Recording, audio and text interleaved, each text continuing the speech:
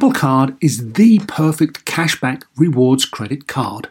You earn up to 3% daily cash on every purchase every day.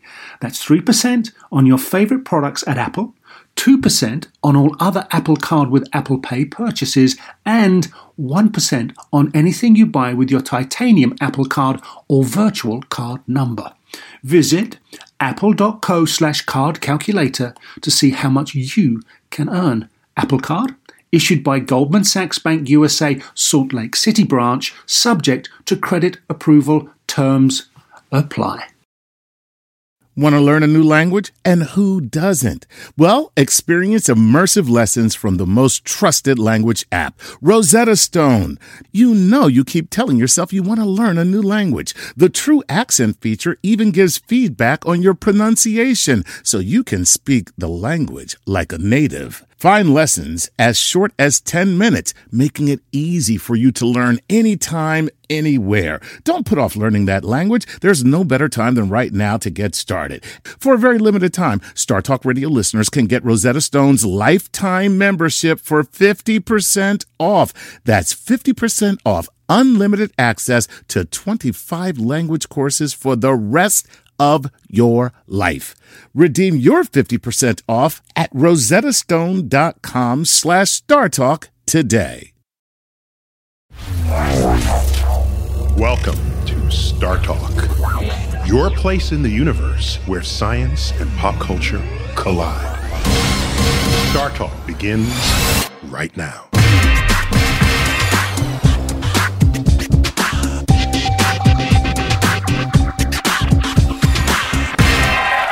Welcome to the Hall of the Universe of the American Museum of Natural History. I'm your host, Neil deGrasse Tyson, your personal astrophysicist, and tonight we're going to talk about the art and science of jazz, featuring my interview with jazz greats Wayne Shorter and Herbie Hancock. So let's do this. Who's my co-host tonight? Do I get a Chuck in the house? Yes, you can, my friend. Chuck Nice! How are ya? Good to be here, Neil. Good. Welcome back. Thank you, man. Thank you. Tweeting at Chuck Nice Comic. That's right, baby. Chuck Nice Comic. He's feeling the jazz already. That's my jazz voice, man. That's my jazz voice. Now, we need some, artists. We need some cred, man. We need some street cred. So we went out and found Sean Ono Lennon. Sean Lennon, welcome to Star Talk. I got the street cred. I'm gangsta. He's a musician, a deep thinker. I think of him as a philosopher because I've talked to him, and it's like this guy's brain is everywhere it needs to be to make sense of this universe. Yeah. Wow, thank you. Okay. Who else do we have? We need some artsy folk to do Yes. this show. And we also have our art historian and artist, Steve Tyson. Steve, welcome. Steve. Glad to be here. Yeah. You're also quite the jazz enthusiast. Oh, yeah, absolutely. So, with my interview with Herbie Hancock and Wayne Shorter, they both played for the legendary Miles Davis Quintet. That's right. And Wayne Shorter is a saxophonist and composer. That's right. He's won 10 Grammy Awards. Herbie Hancock, a pianist, a keyboardist, a composer. He's got 14 Grammy Awards. And they're some of the all-time greats in the field. And I sat down with them recently at Wayne Shorter's home in Hollywood. And I asked Wayne how he got started on his path to music. As I always do, I want to know what the tracking is of people's lifelong love. Let's check it out. I was playing hooky from my classes at Arts High School. You know, you never amount to anything if you play hooky. Right. You know? And they caught me. And the vice principal had my mother and father in the office and all that. He said, why didn't you go into class? Let's see where you went when you played hooky. I said I went to the Adams Theater around the corner from the school and saw Jimmy Lunsford, Dizzy Gillespie, Lionel Hampton, and all that, and Charlie Parker. And said, so what she did, she called the music director and put me in his class, and that's where. What a great teacher you had. Yeah. Yeah, rather than wrap you over the wrist, they're saying there is a energy here to be harnessed. Right. Sorry, not energy, curiosity to be harnessed. yeah. That's what we need here. But those are the great mentors that we've had the opportunity to experience that have recognized something, and instead of taking the naysayers' kind of standard viewpoint, Right. they wanted to find out something, and as a consequence, we have a Wayne Shorter. Steve, you glad we have a Wayne Shorter? I'm very glad we have a Wayne Shorter. What I wonder is the contingency of life. Because if that didn't happen, if it's enough in him, maybe it might have still expressed itself. I just wonder that. Because you're an artist, you've been an artist as long as you can remember in your life. So did you play hooky? Don't Yeah, answer that's a yes that. face. Don't Yeah, answer that. No, not really. But what would have happened if the teacher hadn't said, let's take that energy and let's see where it can be applied? Do you think he would have never become a musician were it not for that moment? Or that there's enough other possible contingencies of life that it would have manifested? I think it's hard to say. I think it's because mentoring in those days was kind of a requirement for being a jazz master. I mean, Miles taught so many people and brought in young players like Tony Williams and Herbie when they were like teenagers. And, there's not really a culture of that. There's almost like a Philistinism now where there's like an anti-cultural, anti-learning, trend in the world. And I feel like musicians don't mentor young people in the same way that they used to. And I think that's why there aren't as many great jazz musicians as there used to be. Did you ever play hooky? I actually was thinking about that. That's another yes. That's a yes. I didn't have to play hooky because I had a Walkman, and I remember listening to Bitches Brew in class and getting in trouble. That counts as playing hooky. Yeah, so your brain was not in class. Mental hooky for sure. Yeah. Mental hooky. That's a whole other thing. Yeah. So Wayne Shorter was on that record. He basically ruined my academic career. So Steve, how did you know you wanted to be an artist?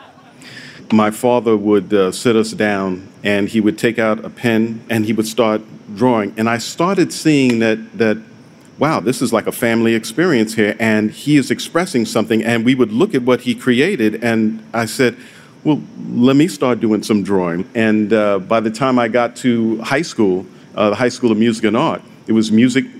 And I was drawing and painting to music. So that further stimulated the interest of this fusion of arts. So, did I say that he's my brother? Did I say that? Yeah. Because I've only ever known you to want to draw. I don't know another Steven Tyson but that one. I love drawing. That was my vehicle of expression. Simple as that. And somebody encouraged that for you. That's right. And having that kind of support system, where our parents would said, well, we can see where the energy is going. We'll support that. See, I might have been an artist too, but instead they arrested me for my art because they were like, you cannot spray paint the side of people's garages. That is called destruction of property. Yeah, but that was vandalism then. But now there's a lot of really famous, graffiti artists like Basquiat and stuff. You just needed to break through. I was ahead of my time. Yeah, But Steve, you did graffiti too.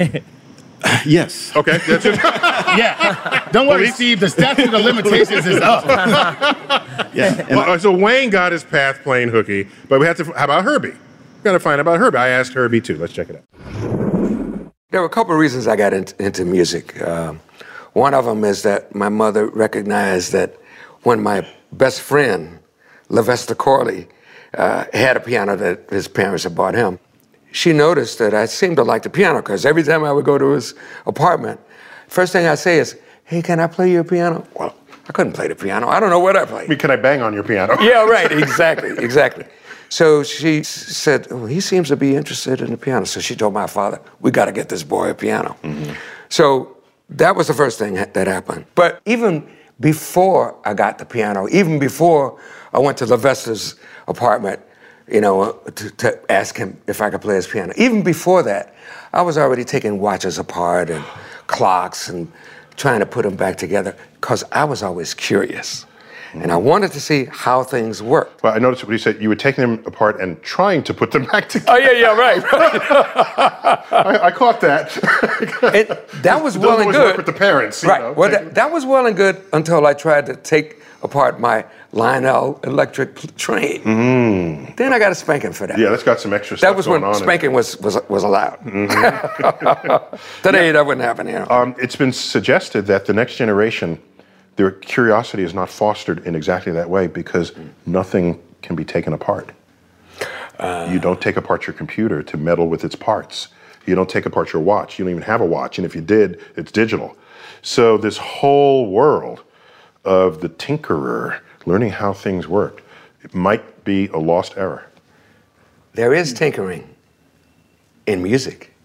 And all kids love music. Sean, do you tinker? I am a tinkerer because I think it's because my dad was famously self-taught that I always thought when I was young I had to be an autodidact, just teach myself. And I think I actually would have benefited from some more mentoring because I was always like, I'm going to learn it myself. But yeah, I would tinker, taught myself piano, taught myself guitar, taught myself drawing and all that stuff. But it was sort of like a pride thing. Like, I'm going to do it like my dad did. But in a way, I regret, not studying more seriously. And Steve, isn't doodling a form of tinkering, right? It is. It's the artist's version of a proto-engineer taking apart the radio. Absolutely. It's testing things out, trying this, trying that, seeing what feels right, what fits right. I know in science, we can tinker in many ways, physically with objects, but of course in the mind.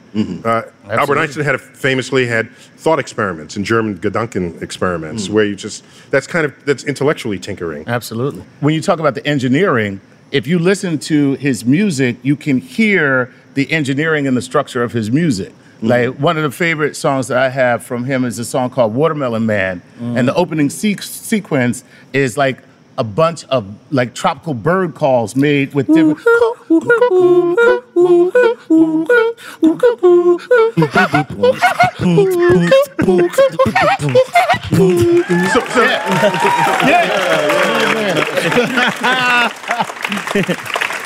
But when you look do I get a fist bump too?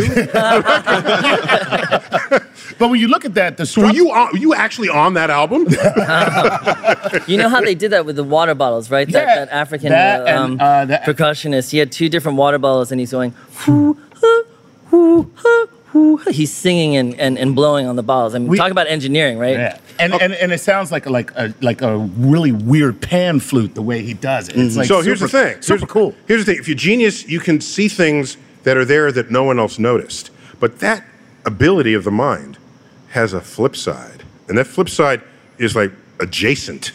It's like right there. Certainly. Because if you are so good at seeing patterns in nature or anywhere, you could be so good that you'll end up seeing patterns that aren't really there at all. Sure. Like and this is crossing over into madness. Sure. Are we talking evil genius here? Well, no, I mean, I was reading about how, savants who have a kind of autism, but like a successful Rain Man type of autism, it's because they might be missing certain regular parts of the default mode network or how most brains work. And so they are forced to create novel neural connections, which are basically insights. And, I know with brain scans, you can see the difference between an insight versus a linear puzzle solving. So if you're given like a math problem, sometimes you can just see the answer, which is inspiration, and then sometimes you just methodically solve it. And insight is what genius is, right? Or that's what creativity is. That's where you assign to genius. Exactly. That's right. Thank you. We're featuring my interview with jazz greats Herbie Hancock and Wayne Shorter. And while in Wayne Shorter's home, found something special when I was rummaging around his house. Let's check it out. What is this? Dated 1949. 1949. I saw a movie called Rocket Ship XM. That's the first book I ever read. Yeah? Robert Heinlein. Rocket Ship, XM. And so I look at it, so this is... And I sat... What? Did you draw these? Yeah. This is a comic book. Yes. With rocket ships. Yeah.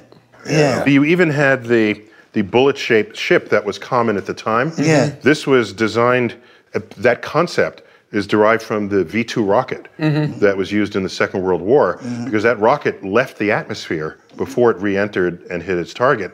And anyone at the time knew that the future of space exploration is going to have something that looks like that. Yep. Because we never sent anything outside the atmosphere before. So in the 1940s and 1950s, everybody who drew a spaceship, the spaceship looked exactly like this. Yeah. So did we, how old were you? I was, 15. This is out of control. Yes, in 15 Wayne! You start looking at the anatomy of girls. Yeah, there's some curvy linear shapes in here. I'm noticing. And when I was drawing, and my parents would walk through, I sit in a big armchair, and they walk through the room. I was drawing, and I do like this. Put my hand in. Yeah, because my mother, she knew what was happening. She just... It's incredible. These are some shapely people you're drawing here. Yeah. And so... Plus the balance is incredible, right? It's just perfect. Wayne! And when I made a mistake, I would make some landscape.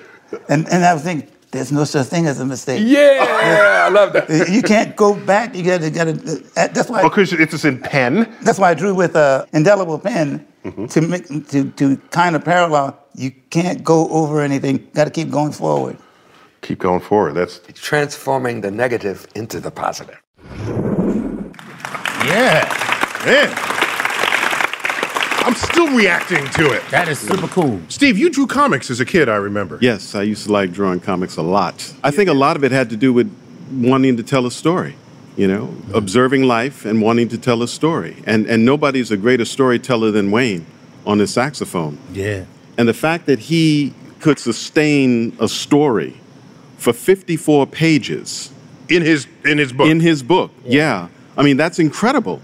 That's incredible. And his skill at the age of 17 or so? 15. He said 15. 15? I mean, that's amazing. The man's got some talent. Right. And it also captured his science interest because he could have drawn just landscapes or something. Right. But there's a rocket ship. There's planetary surfaces, and I'm always enchanted when I find artists that have been touched in any way. Excuse me? By science. Oh, sorry. So Wayne Shorter's interest in science, it manifests in so many ways. Perhaps birthed with that series of comics he drew, but there's more to come. Let's check it out. So Wayne, you've got space-related titles. I'm looking at the list. Orbits on the Milky Way Express, Supernova, Universe, Pegasus. These are constellations, concepts, ideas. Yeah. So are you a closet astrophysicist? That's what I'm really. Yeah. That's the whole point of this interview, to find out. Yes. When I went to NYU, I wrote a piece called Universe. My first freshman year. So you and the universe go way back. Yeah. So I can talk about the universe, but if an artist is touched by cosmic themes, it enables us all to feel the universe. That's why I like it when I see it. I'm just saying. All right. And so what I'm wondering, Sean, how does science influence your music? Well, I think I'm especially dorky in that I have quite a few songs that contain science-inspired lyrics. I could tell you some if you want. What, your latest album is titled what? My new band is called The Delirium, and our album is called The Monolith of Phobos, which was inspired by the C-SPAN Buzz Aldrin clip where he reveals It was on to C-SPAN, us... no one saw it. I know, I don't know. I don't know. I thought, but he reveals that there's this monolith on Phobos, essentially, which is the moon of Mars. And I'm not saying it's an artificial structure, but it's odd that it's there. Let's put it that way. Do you have other scientifically inspired lyrics? Yeah, I do. I actually, since this is a jazz-themed show, I thought I'd mention, I wrote the lyrics for a John Zorn song. He's a famous jazz musician from New York. And they're pretty science-inspired. They're like, the sun is a selfish lover because the moon's often left half full, and stars always stare at the gutter because even light has to bend some rules. Man will fly farther and farther to escape woman's gravity, but there is a hole at the heart of every galaxy. Yo, that is Whoa! You like that? Yeah, I love that. Coming up, how would you explain jazz to aliens? That's next when Star Talk returns.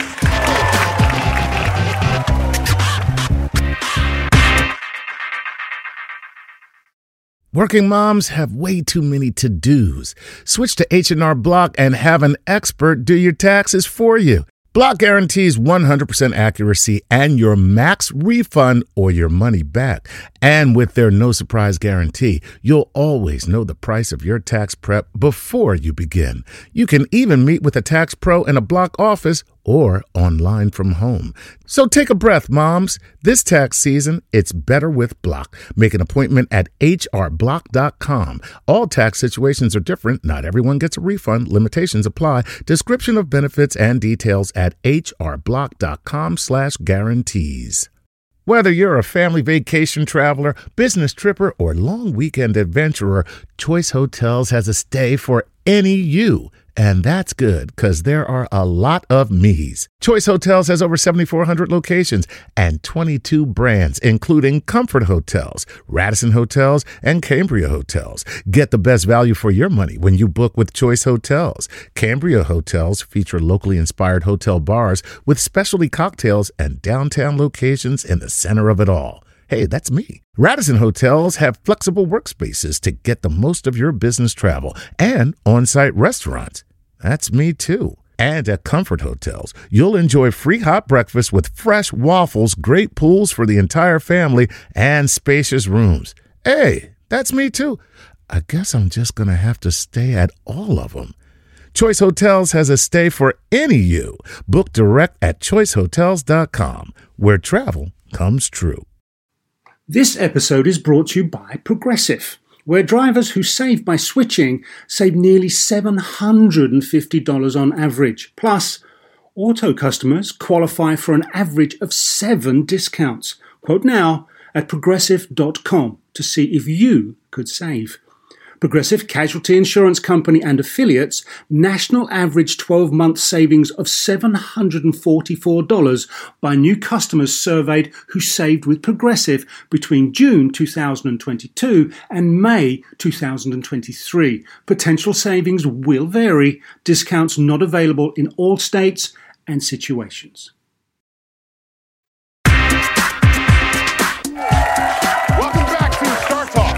From the American Museum of Natural History, we're featuring my interview with jazz legends Herbie Hancock and Wayne Shorter. I asked them, what is jazz? Check it out.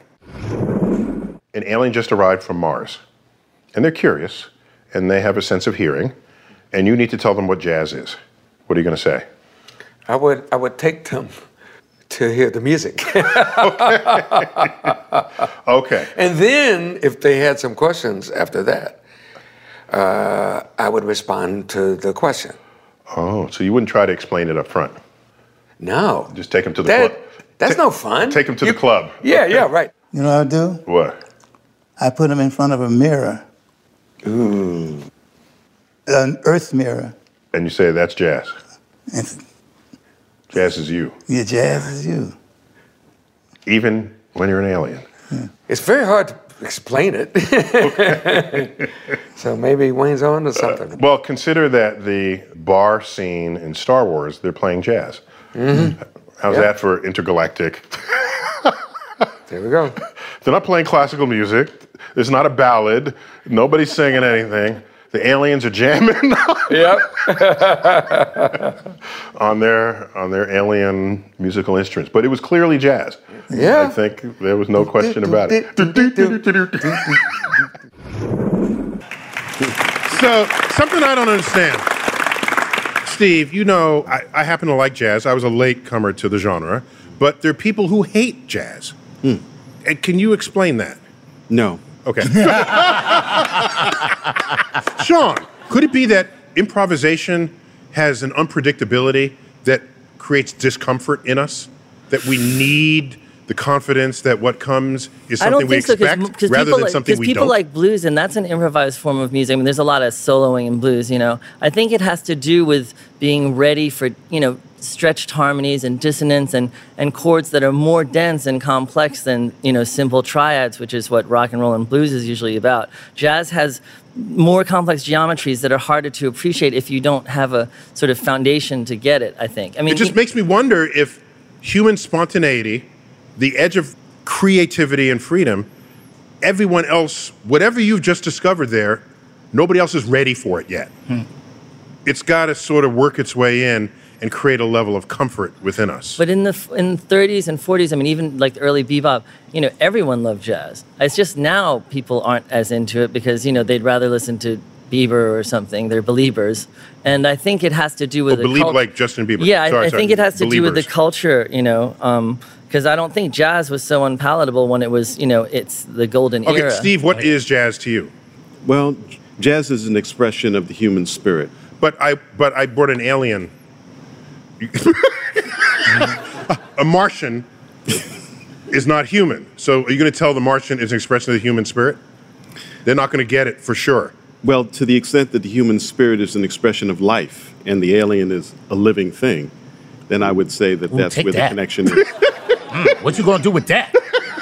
Snap! Yeah. Yeah, but if they're not human, who's to say that they would even hear the frequencies of music that we play music Because in? I prefaced my question that they have audio sensors. Okay, of course. Sorry. Yes. Take that. Well, I agree with Herbie. I mean, you know, Frank Zappa said that writing about music is like dancing about architecture. So I feel like there's not much you can do other than just, you know, jam with them or show them a jazz show, you know. And All I know is I don't know what to believe anymore. Wayne Shorter and Herbie Hancock don't know what the hell jazz is, and I just found out his father was in a rock and roll band. You don't like Def Leppard, man? Come on. What's wrong with you? Wait, Chuck, do you have any insight as to why the French love jazz more than Americans do? Because the French love anything that we don't like. They're doing it to spite us. Oh, that's what it is. You Okay. don't love your own American art form? Good for you. We love it. Do they really like it more? You know, I think jazz is celebrated all around the world more so than it is I here think in France America. it's because they didn't have segregation and there was still segregation in America. So a lot of jazz musicians were able to tour and thrive there. So they were touring there a lot. That's a very good. In But, then, fact, but how do you I'd explain heard that- Japan then? Japan, well, Japan, they, you know, they're into lots of different things. Seriously, they love all kinds of music. Yeah, over this is true. This Well, is true. so I tried to get Wayne Shorter to express sounds of the universe through jazz, through his saxophone. Okay. So I prepped him for a cosmic phenomenon to see how can he roll with it. Uh-oh, this is going to be deep. Let's check it out. I want to describe something astrophysical to you. And I'm wondering if you could convert that to a musical expression. In the center of the sun, energy is created by fusion, and a photon of light is born. This photon of light, careening back and forth, eventually escapes the sun.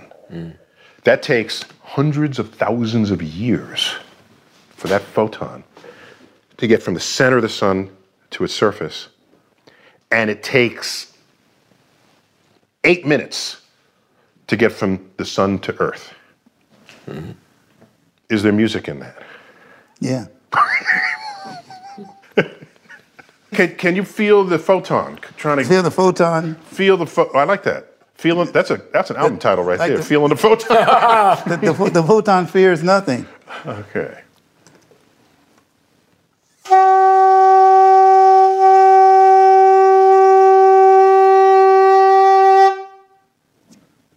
And if I move in any direction other than that, I think this one thing incorporates a tone that's really like it incorporates all of the movement and struggles and everything like that, and all of the short term goals and stuff like that other people be looking for, and this photon is wrapping around that whole thing for millions and millions of years, and something else is wrapping around that.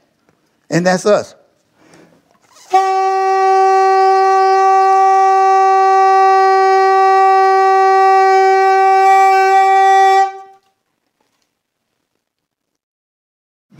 Okay, now we know why people hate jazz. What the hell was that? Did you see your face in that clip? He was like, oh, you were like, what the hell are you doing? What are you doing, Wayne Shorter? Well, you know, Herbie and Wayne are Buddhists, man. It's like the sound of one hand clapping. You know, that was the sound of one photon rocking, you know. Not even Sean Lennon can clean it up. I tried. So I want to hear another take on the sound of the photon's journey from deep inside the sun. I think we all do. And we've got a band called the Columbia University Jazz House to help us out. Guys, can you give it a shot?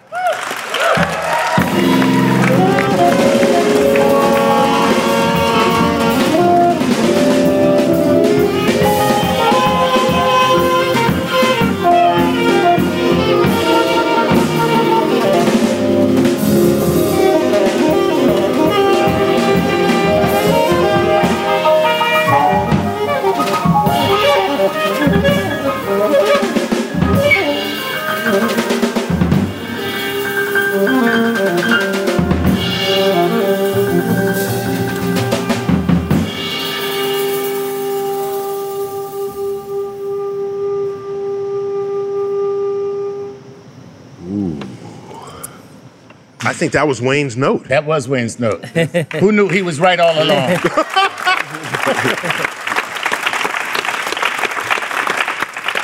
Do you think maybe he had that whole piece in his head?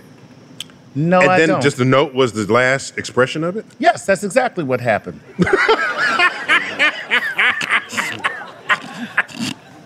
Sean, is that your take on it? Yeah, I think that his brain is like the sun in that piece, and it took many years for the thought of the photon to escape his neural network, and then by the time we heard it, it was escaping his brain as a single note, which is like the 8-minute travel to the Earth. So what we heard was the 8-minute journey to Earth, but not the 100,000 years struggle. Exactly. Right on. Exactly. Now the whole thing makes sense. Thank you. Well, talking about curiosity and creativity through the lens of the great American innovation called jazz. Yes. And right now, it's time for everybody's favorite segment, Cosmic Queries. Oh! There you go. This is where we answer questions from our fans. And tonight we took your questions about the math and physics of jazz. And our first question is from Jessica Schaffner from Detroit, Michigan. She says, songs written in major keys tend to be more happy and uplifting, while minor keys tend to give feelings of melancholy. Is there a possible biological reason, or is this a learned trait? Sean? I think it's partly cultural because if you look at Indian music, which is microtonal, and Middle Eastern music, there's a lot of minor thirds that are sort of celebratory lyrically. So I don't think that minor is physically inherently sad, although I do think it's more common in cultures to associate the major third with a happy feeling. But certainly I do think there are examples of a minor third being happily sung. So, Jessica, your answer is yes and no. Next. Oh, good. Thank you, sir. Our next question is from Matt Snyder from Macungie, Pennsylvania, and he says, when humans travel to Mars, would they be able to play and hear music outside of their shelter, or is the atmosphere too thin? Ooh. Now, that is a real question. Yes, it is. I got this.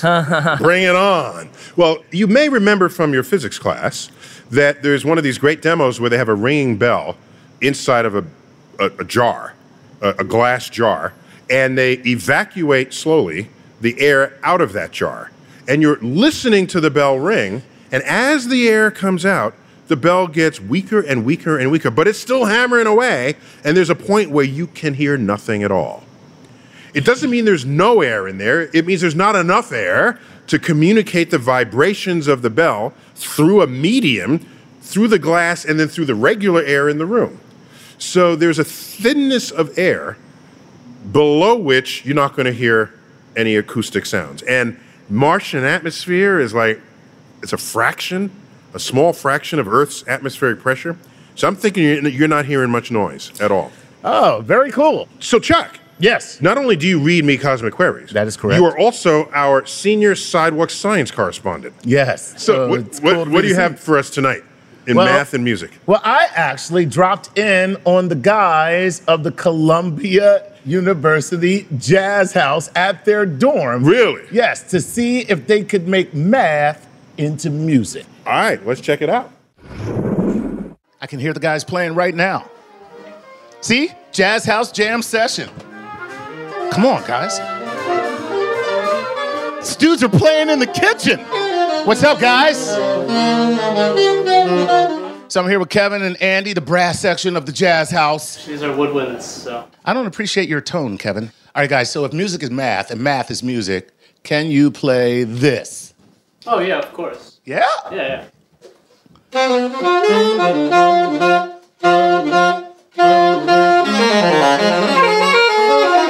No, that's not the song. That's not the song. That's not the song. That's not the song. That's not the song. But I hear some more music. Ah, who do we have here? What's up, man? Hey, how you doing? All right, what's your name? David. David, how are you, buddy? I'm doing great. Is this your dorm room? This is my room, yeah. Get a lot of jazz action happening? lot of improvising going on? No. Okay. How important is math to music?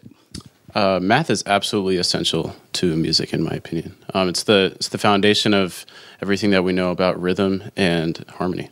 Beats and measures, measures and beats. That's right. So let me ask you, if math is music and music is math, can you play this? Of course. It's one of my favorite tunes. Really? Really? That's not the song. Like, I don't know that song. But I hear some drums. Nice. All right. Who do we have here? My name's Daniel. Daniel, can I ask you a couple questions? All right, Daniel, if music is math and math is music, can you play this? Give me a week. I don't have a week, man. It's an hour show. All right? Do my best. Do it. That is not it. That's not it. That's not it. That is definitely not it. How about you guys? Can you guys play this? That's what I love about the Jazz House. There's musicians everywhere.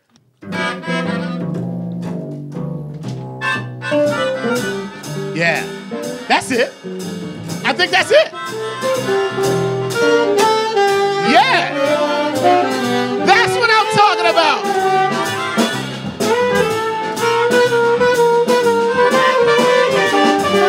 Yeah, that's it, that's it, that's it. That's it. Yeah, Neil. You see that, Neil? That's music and math, baby.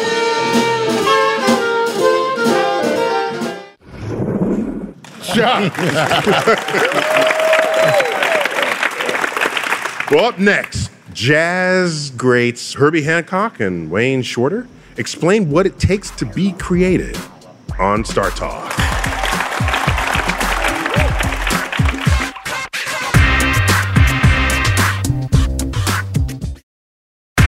Reese's peanut butter cups are the greatest, but let me play devil's advocate here. Let's see. So, no, that's a good thing. That's definitely not a problem. Reese's, you did it. You stumped this charming devil. Pulling up to Mickey D's just for drinks? Oh, yeah, that's me. Nothing extra, just perfection and a straw. Coming in hot for the coldest cups on the block. Because there are drinks. Then there are drinks from McDonald's. Mix things up with any size lemonade or sweet tea for $1.49. Perfect with our classic fries. Price and participation may vary. Cannot be combined with any other offer. Ba-da-ba-ba-ba. Sometimes it takes a different approach to help you unlock your true potential. With Capella University's game-changing FlexPath learning format, you gain relevant skills you can apply to your career right away. Earn your degree from an accredited university and be confident in the quality of your education. Imagine your future differently at capella.edu. Capella University is accredited by the Higher Learning Commission. Learn more at capella.edu/accreditation. We're back to Star Talk, right here at the Rose Center for Earth and Space. We're featuring my interview with jazz legends, jazz greats, Herbie Hancock and Wayne Shorter. And I asked, what do they do as creative artists to overcome any forces in society that might constrain their creativity. So let's check that out. You get a lot of resistance from the practical business world that we cannot sell this because it's not a viable product, too ethereal, something like that. And then we will blame, there's a tendency to blame these marketing people and everything for not marketing what we call something called art. And they stand as resistance. But when we get on a path of enlightenment, we know that the resistance, we have to investigate what resistance means. If we take the example that an airplane cannot take off without resistance, what does that mean? In fact, the airplane takes off into the wind. Yes. Because only into the wind does it achieve maximum lift. Yes. So you need that resistance. The resistance that people present, instead of money, power, and fame that they want, their real function is to be the resistance that's needed for the creative process, whether they know it or not. Did he just justify all the naysayers that are out there? Saying the creative people in the world need the naysayers? Did I just hear him say that? We actually do. We have a phrase in Buddhism that is turning poison into medicine. Okay. And much of it comes, I think, from a misunderstanding of the relationship between you as a human being and external circumstances. And if you understand that relationship is really a symbiotic relationship, and that much of what happens to you that you blame for your suffering actually has to do with a much deeper part of your own life. And in Buddhism, we call it the fundamental darkness, and we also have our fundamental enlightenment. And so actually through doing this practice, you strengthen the fundamental enlightenment part of who you are, and that really helps you with the idea of stress and understanding. Because there's always forces that will stress people out. And so it's not so much, I suppose, of getting rid of stress, it's knowing how to navigate the stress. You nailed it. That's Buddhism.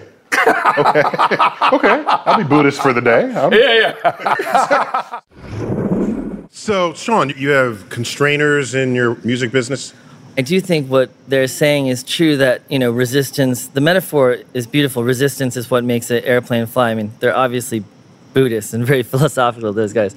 But, for instance, Bach... I thought it was just physics. Some of Bach's most beautiful... But some of Bach's most beautiful pieces are very constrained, like fugues and cantatas. And, for example, there's the Crab Canon that Bach wrote, which is a Mobius strip, and it's a palindrome.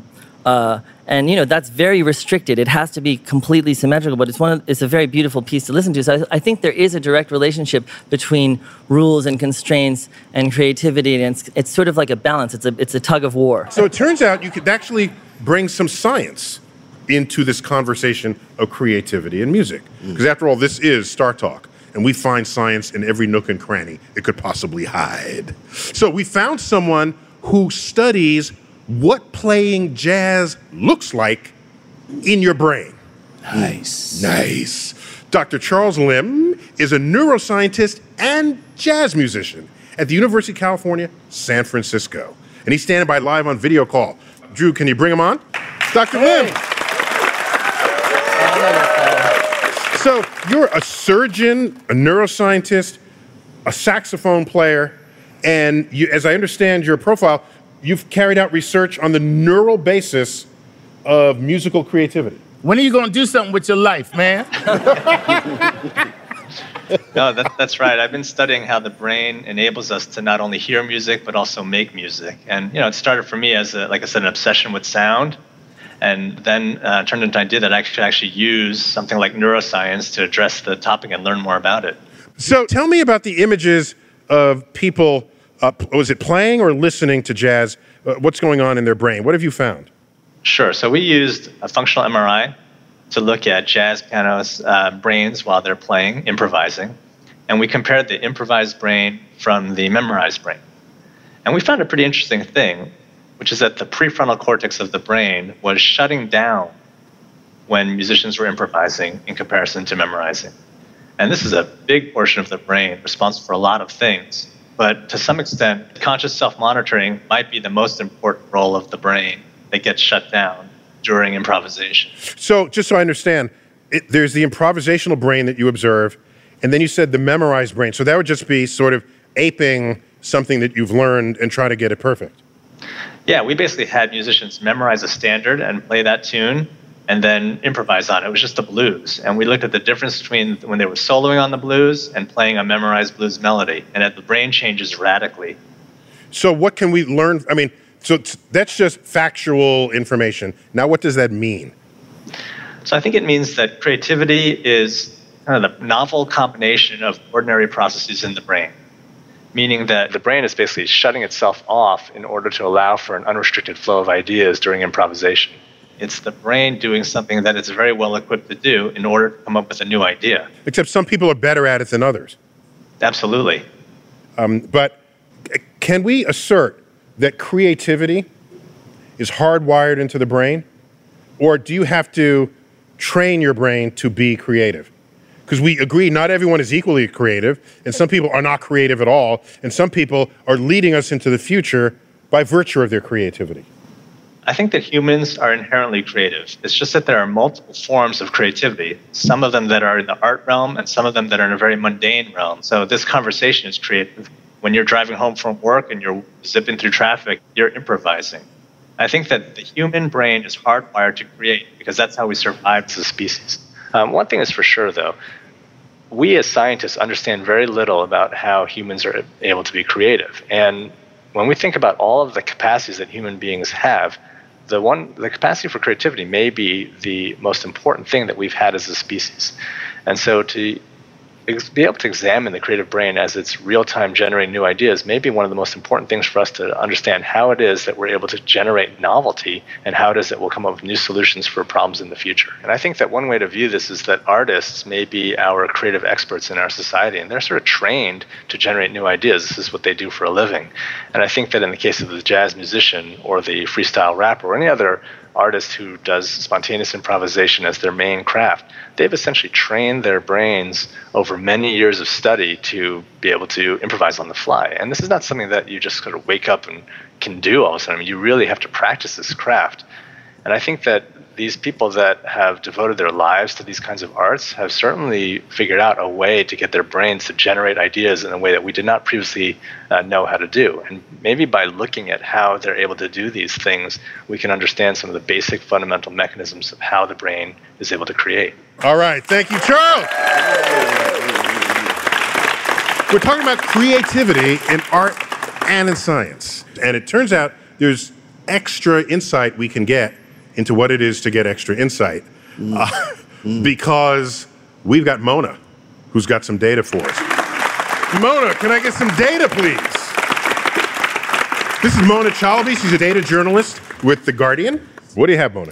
Thanks, Neil. I wanted to look at this connection between music and maths. And what I found was a study that was published in the journal Nature, where people were asked to listen to Mozart's Sonata K448 for about 10 minutes before taking a test. And what they found was that people before taking a math test? No, it was a test of spatial reasoning skills, right? And those are skills like the ability to visualize an object and then try and build it out of Legos. They're skills that are related to problem solving, so they're relevant to subjects like physics or math. And again, these people demonstrated better spatial reasoning skills after taking the test. In another study, they actually found that rats who had listened to Mozart's sonata were able to navigate a maze faster than rats who hadn't listened to the music. In fact, whoa. I know, it's incredible, right? Loads and loads of studies have found this, but there is a bit of a snag. They call it Mozart's effect, but it only seems to improve spatial reasoning skills for about 10 to 15 minutes. So it doesn't really hang around too long. So you have to listen to Mozart continually. Oh, I don't think that will do it. Well, wait, so we have, in New York City, in our subway, we have street musicians, some of whom play Mozart. So that's why the rats navigate the subway tunnels really well. I was going to say, like, that's the last time I'm listening to Mozart in my house because I don't want to encourage the rats to get any figure out where you live. Yeah, exactly. But anyway, the research might help explain why Herbie Hancock developed an early interest in science and music. Wow. Super cool. Very cool. So now what happened to those rats when they listened to hip hop? I don't know. They That tested study it hasn't been against, published. They're still working on that one. the controls in that experiment were compared to white noise or no music at all. Okay. And what is white noise? That's Chuck is very sensitive. I'm sensitive to race. I don't see color. White noise, yeah. White noise is when white noise is just like, oh God, turn that down. It's when Donald Trump's audience claps. That's white noise. So Mona, I'll explain to Chuck what white noise Okay, is. thanks very much. Thank you, Mona. Take care. Thank you. So there's some famous people where the art and the science was one and the same. And at the top of that list is, of course, Leonardo da Vinci. And there was nobody like Leonardo. Yes. I mean, to him, how could you possibly say, tell me about your art distinct from your science? No, it is the one and the same. Mm-hmm. No difference. And then you have other places where engineering has affected art and art has affected engineering. You look at the design of Apple products and you say, well, there's not only the beauty of the design, but the functionality of the product.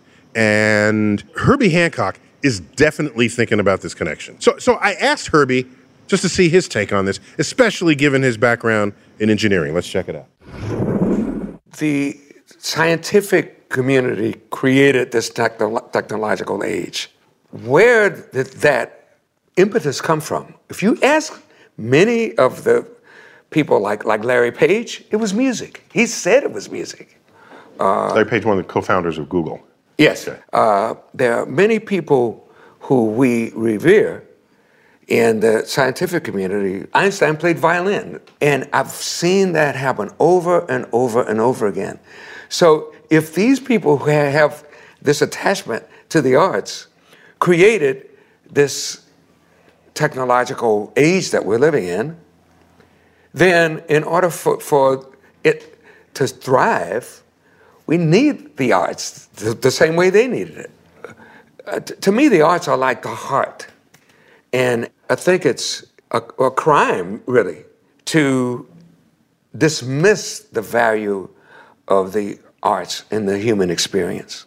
You know, when I think about creativity in art and science, I see what's similar, and then I also notice what's different. And what's different is, if Beethoven were never born, nobody would ever compose the Ninth Symphony.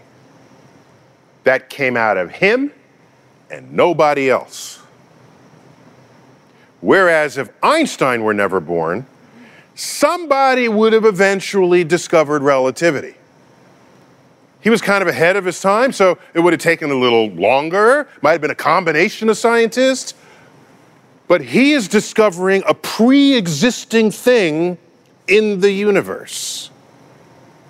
So the creativity of the scientist is wrapping our head around a pre-existing reality, whereas the artist has no pre-existing reality. They can create a reality. And maybe it's a little too far for whoever's looking at it to understand it at the time. So we all sort of drag behind it and eventually say, hey, wow, they were onto something. Because that's the true moving of a frontier forward. Did what you do kind of leave people behind, and they got to run and catch up after you. So while both fields are deeply creative, in science, the universe is the judge, jury, and executioner of our creativity. In art, in music, the ultimate judge is the human spirit and the human soul. And that's what it looks like from the cosmic perspective. Guys, take us home.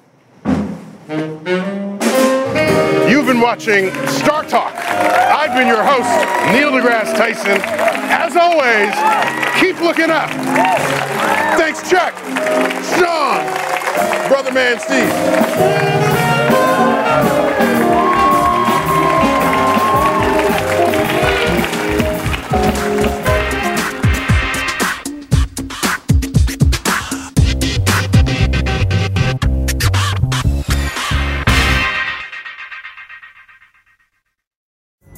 Pulling up to Mickey D's just for drinks?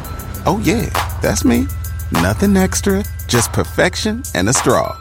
Coming in hot for the coldest cups on the block.